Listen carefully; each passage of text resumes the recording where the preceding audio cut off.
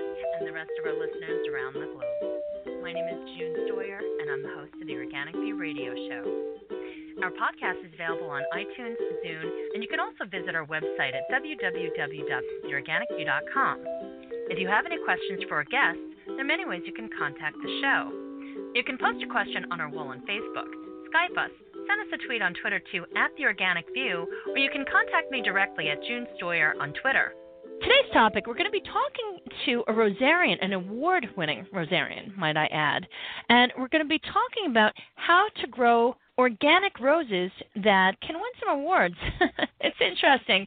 People are so fond of different areas in their gardens, and when it comes to roses, roses are always the centerpiece of every well-manicured garden. They can be a challenge at times, but the rewards, of course, are great. Due to concerns about the harsh chemicals that are used typically to help cultivate these very high-maintenance plants, more and more gardeners are seeking advice from rosarians to help them grow beautiful roses organically. So today, I have a wonderful woman named Susan Fox. She's the founder of Gaga's Garden. She's an author. She has won so many awards, and she has the trophies and the pictures to prove it. She is just really something else.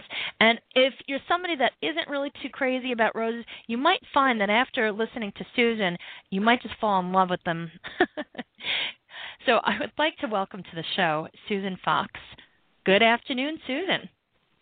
Good afternoon, June, and thank you so much for having me. I'm so excited to be with you and to talk with roses. And as I mentioned before, you're so easy to talk to, and we could talk all day about roses. And again, it's just an exciting time to plan our spring garden. So, and I know today you want to talk about some of the organic elements and soil amendments that we use for planting our organic rose garden. So where should we begin? Well, actually, Susan, why don't you tell our audience a little bit about yourself? I mean, you have such an incredible background, and you've been doing a lot of public speaking for many, many years. How does one exactly become an official rosarian? Well, how I began with roses is like a lot of young people. My mother was just an avid gardener, and she loved to be outside in the garden, and she wanted me to assist, and she wanted me to help weed, and she wanted me to learn to do things, and I didn't want to do it. I didn't want any part of it. And so it was a gradual process, and I moved away and started wanting to plant things, and I think I started putting in petunias and snapdragons, and just started learning to love putting in different types of plants. And when later, when I bought my first home, it was my mother's home, and she had a rose garden. So in other words, I moved back to my mother's home, and I didn't know how to take care of the rose garden. And so with the assistance of my mother, I wanted to take care of this proper garden. And I sought the help of a local rose garden. It was in northern Illinois on the North Shore. And there was a rose garden in Libertyville, Illinois. And it was taken care of by the Libertyville Men's Garden Club. And there was a gentleman, a self-described octogenarian rosarian. And he was just an amazing man, and his name was Lynn Arthur, and really you would have to listen very carefully because he spoke haltingly and he walked in a slow shuffle step, and he took me under his wing and he taught me everything you would want to know about growing and taking care of roses. And then he encouraged me to show roses, and it was really amazing. And I did then enter and begin showing along the North Shore with the Northeastern Illinois Rose Growers. And subsequently it was in that local Rose Society that I did win, which I think you posted that picture It was in the Chicago, the American Rose Society, their national convention for one of the trophies. What was that like? People don't seem to understand what it's like to enter a competition, especially in the horticultural societies and other similar communities. There is some intense pressure. Showing roses for anyone who's shown in any competition at any level, the stress is it's very high. Well, you're dealing with a lot of egos. Well, I know people have asked me, how do you show a rose? Do you dig up the plant, or you this particular rose, it was very interesting how the selection came to be entered in that rose show. The selection was a large flowered climber named Tempo, and I acquired the rose bush because my son at the time went to work for a car dealership, and you might have noticed the name of the rose is called Tempo. At the time, I think it was Pontiac that had come out with a car named Tempo, and my son called me and said, "Mom, if you'll come drive a Tempo, they'll give you a rose bush." And I planted that rose bush, and this fits right in with the show, the organic nature of the show, June, because that rose was fertilized with eggshells and coffee grounds. That's the only thing I ever put on that plant. And it grew to be the most spectacular rose bush, and I entered it in that show. And my son, actually, who's very artistic, selected the stem, if you will, that I entered. And, you polish the leaves. You can put nothing on a specimen that you enter. There can be nothing artificial. You polish the leaves with your fingertips. You can bring it up to a high polish. You just warm it with your fingertips. It's really quite a process. And then it just has to be perfect in the way it's presented for... Like, how do you prep the rose? I mean, other than rubbing the petals, what else do you do? I'm almost tempted to make a joke and say, do you give it a manicure and a pedicure too? But, You do. I mean, the president of the Rose Society, that society at the time, he was also president of the American Rose Society, that I believe that he could force a rose to open to perfection. But I had seen people that could put a Q-tip into the bloom and then take a hair dryer. You could do that and warm it to open to perfection, but I was never that good, trust me, June. I credited nature with the way that rose looked, but you want proportion, with the way the stem, it's just there's so many factors. I'm certainly not an authority on showing. I leave that to nature. I just had a perfect specimen that I entered. So you just happen to be very good at winning the awards. Well, there's a lot better than I am. I just enjoy going to the garden close to showtime, finding some great. My intent for the first shows were I have beautiful roses, and at a local show you want to share them, and I really took them for that reason, to share and to encourage people to come to the shows and to share the beauty of roses, and hope that they too would enjoy getting into growing roses and bringing them into the landscape. But my mother, truly, you asked what got me into growing roses, and I would say that it was my mother, and then the local garden clubs and the local rose societies. I had so many people encourage me. I would have to thank lots of people. Well, I have to thank those very same people, because let me tell you, the things that you've done are just tremendous. And, folks, it's interesting. There's so many people that I've interviewed on this show, and so many people that I've met at the different botanical gardens that are just really wonderful at with what they do. And like Susan, very modest. It's interesting. You think that you know everything, and then you meet somebody who makes you feel like you know nothing. That's basically the joy of gardening. I mean, there's just so much to learn, and it's impossible to learn everything in one lifetime. It doesn't matter what your focus is. There's just so much to learn, and it's impossible to just master everything. With rosarians, it's an especially interesting area because the love and attention that these folks put into all the care. Roses are just so finicky.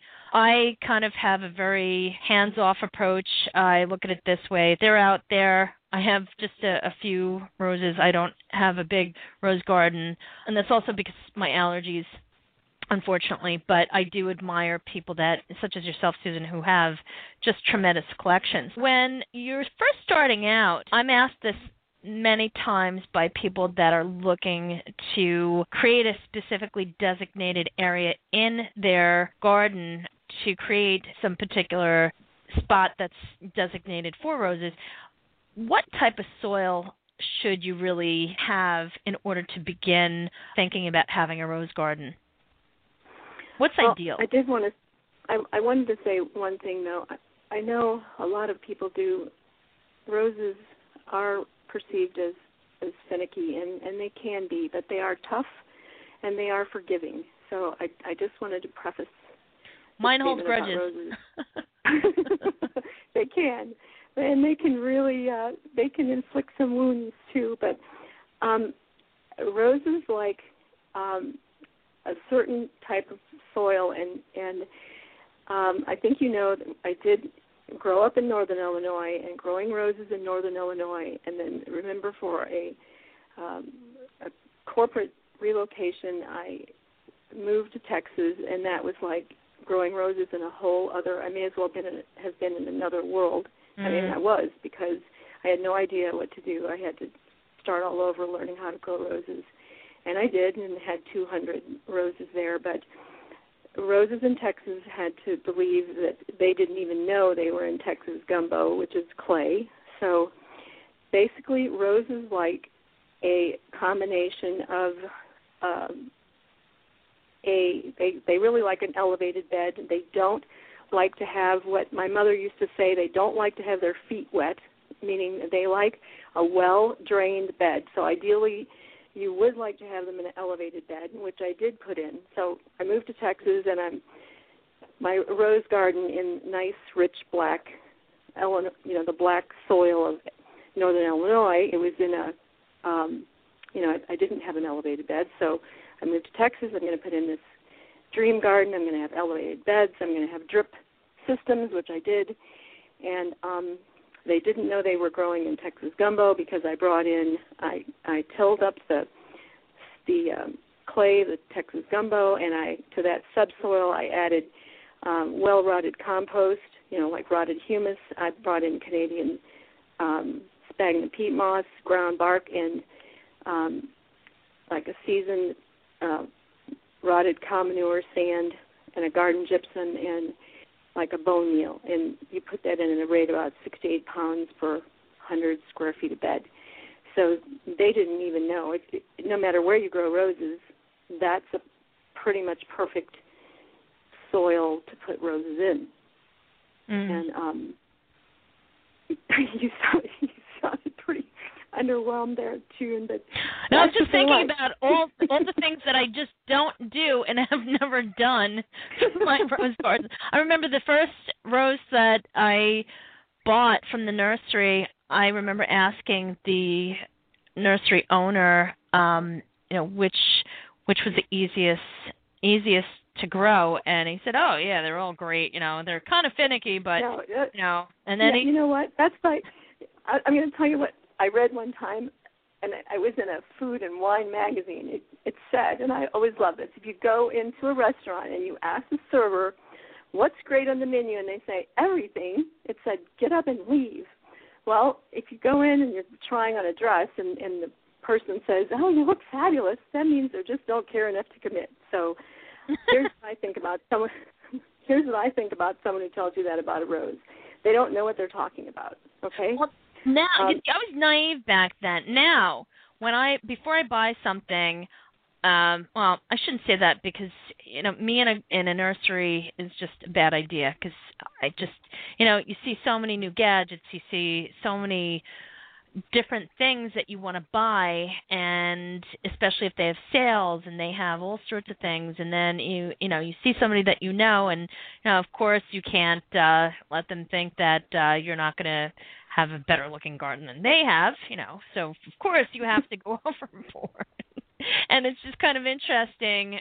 At this point, before I buy something, I will ask someone that works there. I'll say, well, what have you bought and why? And if I go to a restaurant, same thing, even though I don't really go to restaurants that much anymore. But if I do, it's always, why this particular plant? What makes it great? And what do other people buy? And have there been any problems with them? I mean, anybody who's fairly competent when it comes to plant care, I mean, they don't need to be a rosarian necessarily, but they'll tell you what other people are doing. They'll tell you, they'll find somebody that has more information if they don't know it directly, So I found that asking a lot of questions really does help. But at this point, before I go through the trouble, it's just that for me at this point, if I'm going to plant something, I really need to think about it. I need to think about the care that it requires, because my schedule is it's very demanding, and there are certain plants that I just don't have the time for. And I know that it would be a disservice to that plant for me to buy it and then neglect it. So I just don't have the heart to do it at this point. And when it comes to anything that's going to require initially a great deal of care, if I know that I can't commit to it, I just won't do it. And so that's something that I just keep in mind. I mean, certain plants that I pick up from the nurseries, yeah, if it's something that I really want to make the effort towards, if it's a fruit tree or something like that, I'll do it. But it depends upon what it is.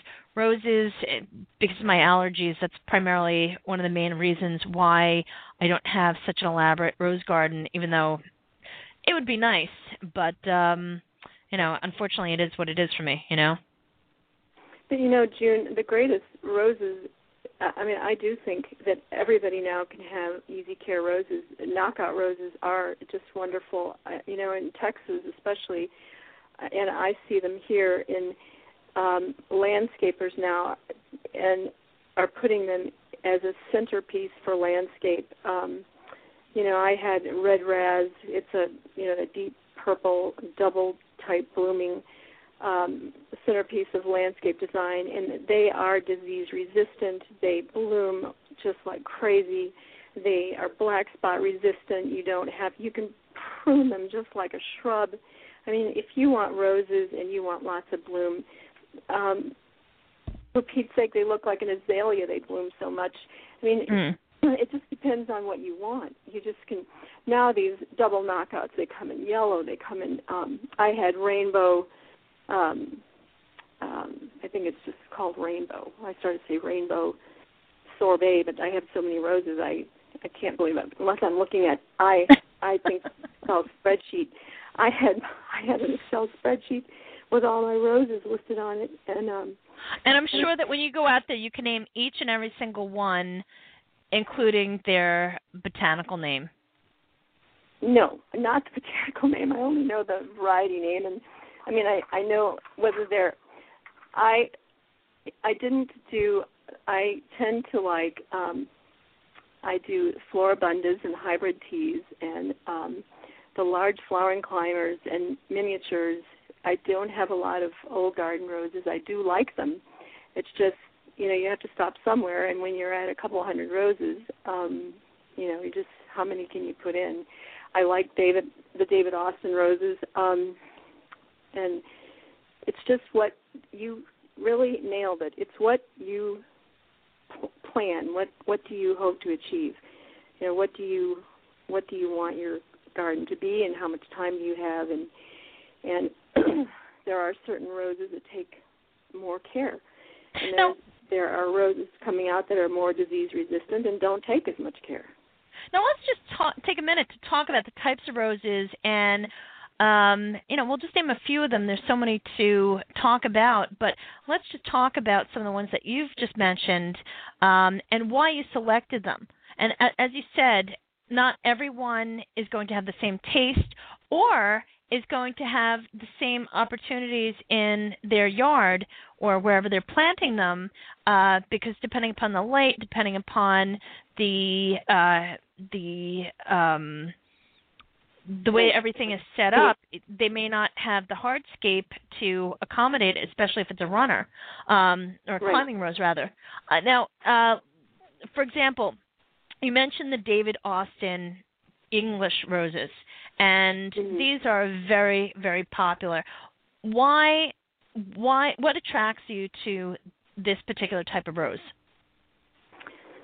Well, they're absolutely gorgeous and have that old world look to them. And I had just Graham Thomas. I had a couple just magnificent of the David Austin roses, so because they have that, again, that old garden rose, and they combine all of that elegance with the properties of some of the new roses. So that's why I love them, and I think that's why so many people do. I just I lost my Graham Thomas in Texas because I think there were 100 days of 100 degrees, and there were a couple of dead spots for water, and it was just almost impossible because, again, if you're going to try to conserve and try to, there were water restrictions, you've got to take that into consideration, if you're going to try to be very careful, and I lost that rose during that really high temperatures. So those are things you have to, if you're trying to put in plants. But roses don't take as much water as a lot of people. I've had roses survive very difficult drought times on very little amount of water. The blooms cut way back. They go into a preservation mode, if you will. You can cut back on the water, but they can't have no water, so. Of course. Now, do you put any type of canopy over the roses at this point, now that you've had that experience? Do you ever do that? Because I know some gardeners that do that, where they'll put up a canopy if it just gets way too hot, just to protect their plants from being scorched. Right.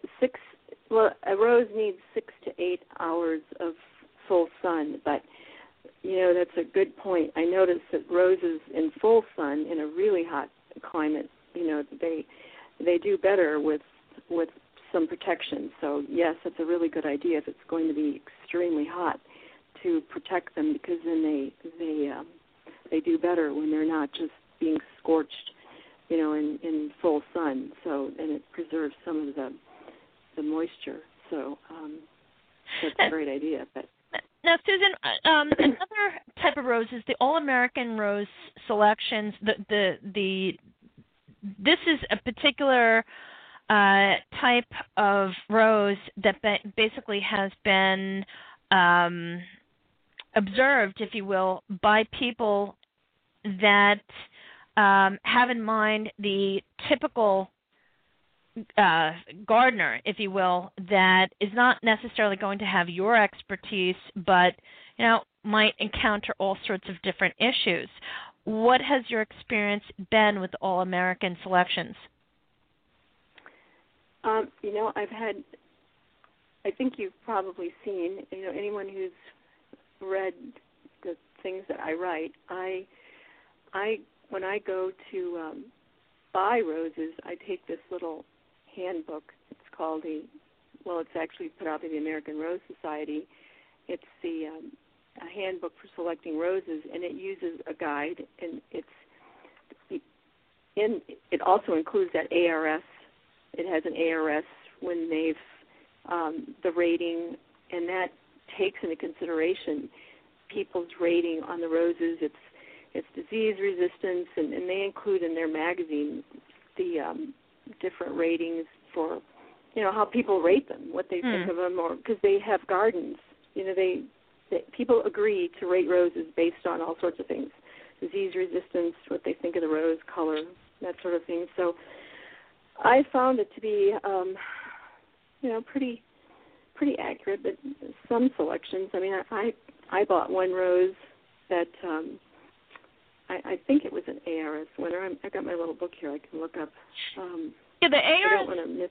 The ARS selection, or the ARS winners are really something. I mean, you can Google the All-American Rose Selection winners. I mean, there's a whole bunch of them, but it's a really interesting process. I've participated in the critique of the selection, not with roses, but with other plants, and it's quite interesting because you're observing these plants in all sorts of different conditions and different times of day and whatnot, and just it's a group effort, and then they collect the data from all over the place, and it's just kind of interesting how they go about just figuring out what's really hardy and what's not. I was just in this book in the 2011. I couldn't locate my 2012, which, believe me, I'll be tearing up this place looking for that book because I'm not kidding. I carry that thing. But my 2011, even this book, it indicates with an @ sign this rose, whether the rose is an All-American Rose Selection winner. So, you can go through and determine whether it was a winner of the All-American Rose Selection or not. And it also will show whether it's an American Rose Center Trial Grounds winner or whether it's an AARS Society Award winner. So, I mean, there's a lot of factors. And so I wanted to tell you, before I choose a rose, I look at all these factors. But with that said, emotion comes into play when I choose a rose, because I can know all these things, June, and then I will see a rose that, oh my goodness, that was my mother's favorite. She just loved Fragrant Cloud. I'm going to get it anyway. See what I'm saying? Yeah. Because I'm guilty of that too. So yeah. I don't know anybody who's not guilty of that. I mean, that's one of the things that is great about gardeners. If you have a passion for gardening and working with the earth, it's just amazing when you see something that brings back a particular memory. All of a sudden, you just have to incorporate that into your own environment. Right, or I can't imagine having a garden without a peace rose. Thank goodness it's rated like a 9 or something. Peace has been around since, there's just certain roses that I think, so far, I plan on having in every rose garden, and they're just, there's a rose called Heaven that's just spectacular. There's roses that make me think of people. I have a rose that's named Louise. Names that make me think of like Aunt Louise. There's names you can put roses that you. Now there's the Paul McCartney rose. There's the Paul McCartney rose. How did they get some of these roses with these celebrity names? Explain that. I think you can buy that. I'm not sure. I should say don't quote me. I'm just saying that over your fabulous radio show and wherever. And I think at one point, Jax, I thought you could, you could buy it, but I don't know. So I think somebody should buy a rose and name it after me if they're. They haven't done it already. That'd be great, right? Remember, isn't that you can buy a star like for. You can. Who wants a star? I want a rose. I want to be in everything. I'd rather have a. Well, that's a great idea. I have a rose. It's a little miniature rose. Jack Walter of Kimbrough Walter Roses, but he didn't. It's not filed properly. I'd have to go file it. It's named after my middle name. The miniature. Yeah, the miniature roses. They're really just. They're nice for many different reasons because you can put them in containers. They make really great borders, and they also solve the space problem for people that have a yard or a balcony. I mean, and they're very hardy in, I think it's zones 5 to 9, as long as you protect them during the winter. And I may have told you this before, but I love fibrous begonias. And after going to what's that wonderful island off of Vancouver, or Boucheron Gardens, is that how you say it? Boucheron Gardens. Mhm. I love tuberous begonias because they're the great big double begonias, and they have such intense colors. So I love begonias. So all you begonia lovers, I just love begonias. But fibrous begonias, if you plant begonias as your border, and you go out and you have a gorgeous English-style type garden, and in the summer you go out and you say, oh, you lovely begonias, you just look fabulous every day. They look pretty much the same, right? And they're gorgeous every day. But if you decide to plant miniature roses, every day is an exciting day because they change. Every day a rose changes. One day they're buds. The next day they change. They're a different shape. And the colors change. And so I started replacing where I would plant the fibrous begonias to planting all sorts of miniature roses. And then every day is an exciting day. You walk out and you stroll around and you see that what's a new bud and what's a full-blown rose, and they just change. So what are some of your favorite miniature roses, Susan? Oh, my goodness. I know the list goes on and on, but if you could just name a few, what are some of your favorite ones? Hold on, because I want to tell you something. The miniature roses, they have the cutest little names, like Teddy Bear. If you want to just fall in love with picking out roses, then people could get so into buying little miniatures, because listen to these names: Child's Play, Kristen, Golden Halo, Jim Dandy, Rainbow's End, Black Jade, Winsome, Little Jackie, Bees. That's my favorite. Yeah, Puppy Love. They just have the cutest names. I had one that was just beautiful, and it's my daughter-in-law's sister's name, Kristen, Child's Play. There's cuter ones than that.